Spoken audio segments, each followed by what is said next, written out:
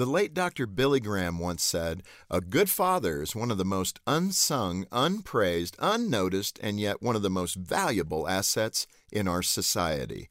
Dr. Graham was absolutely right. Whatever disagreements we have as a nation, we must find unity in this. America will only be as strong as its fathers. Mothers are equally important, of course, but as Dr. Graham said, the importance of fathers is often overlooked. Good fathers invest themselves into their children, teaching them to respect others and to stand for what's right.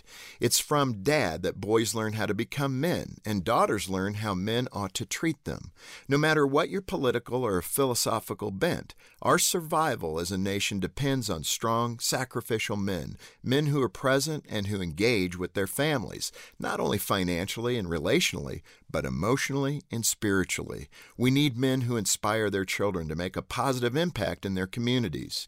To any man listening who isn't being the father he wants to be, I say, step up. We need your strength, your integrity, and your courage to stand for what's right. And for the men who fight the good fight every day, I say, well done.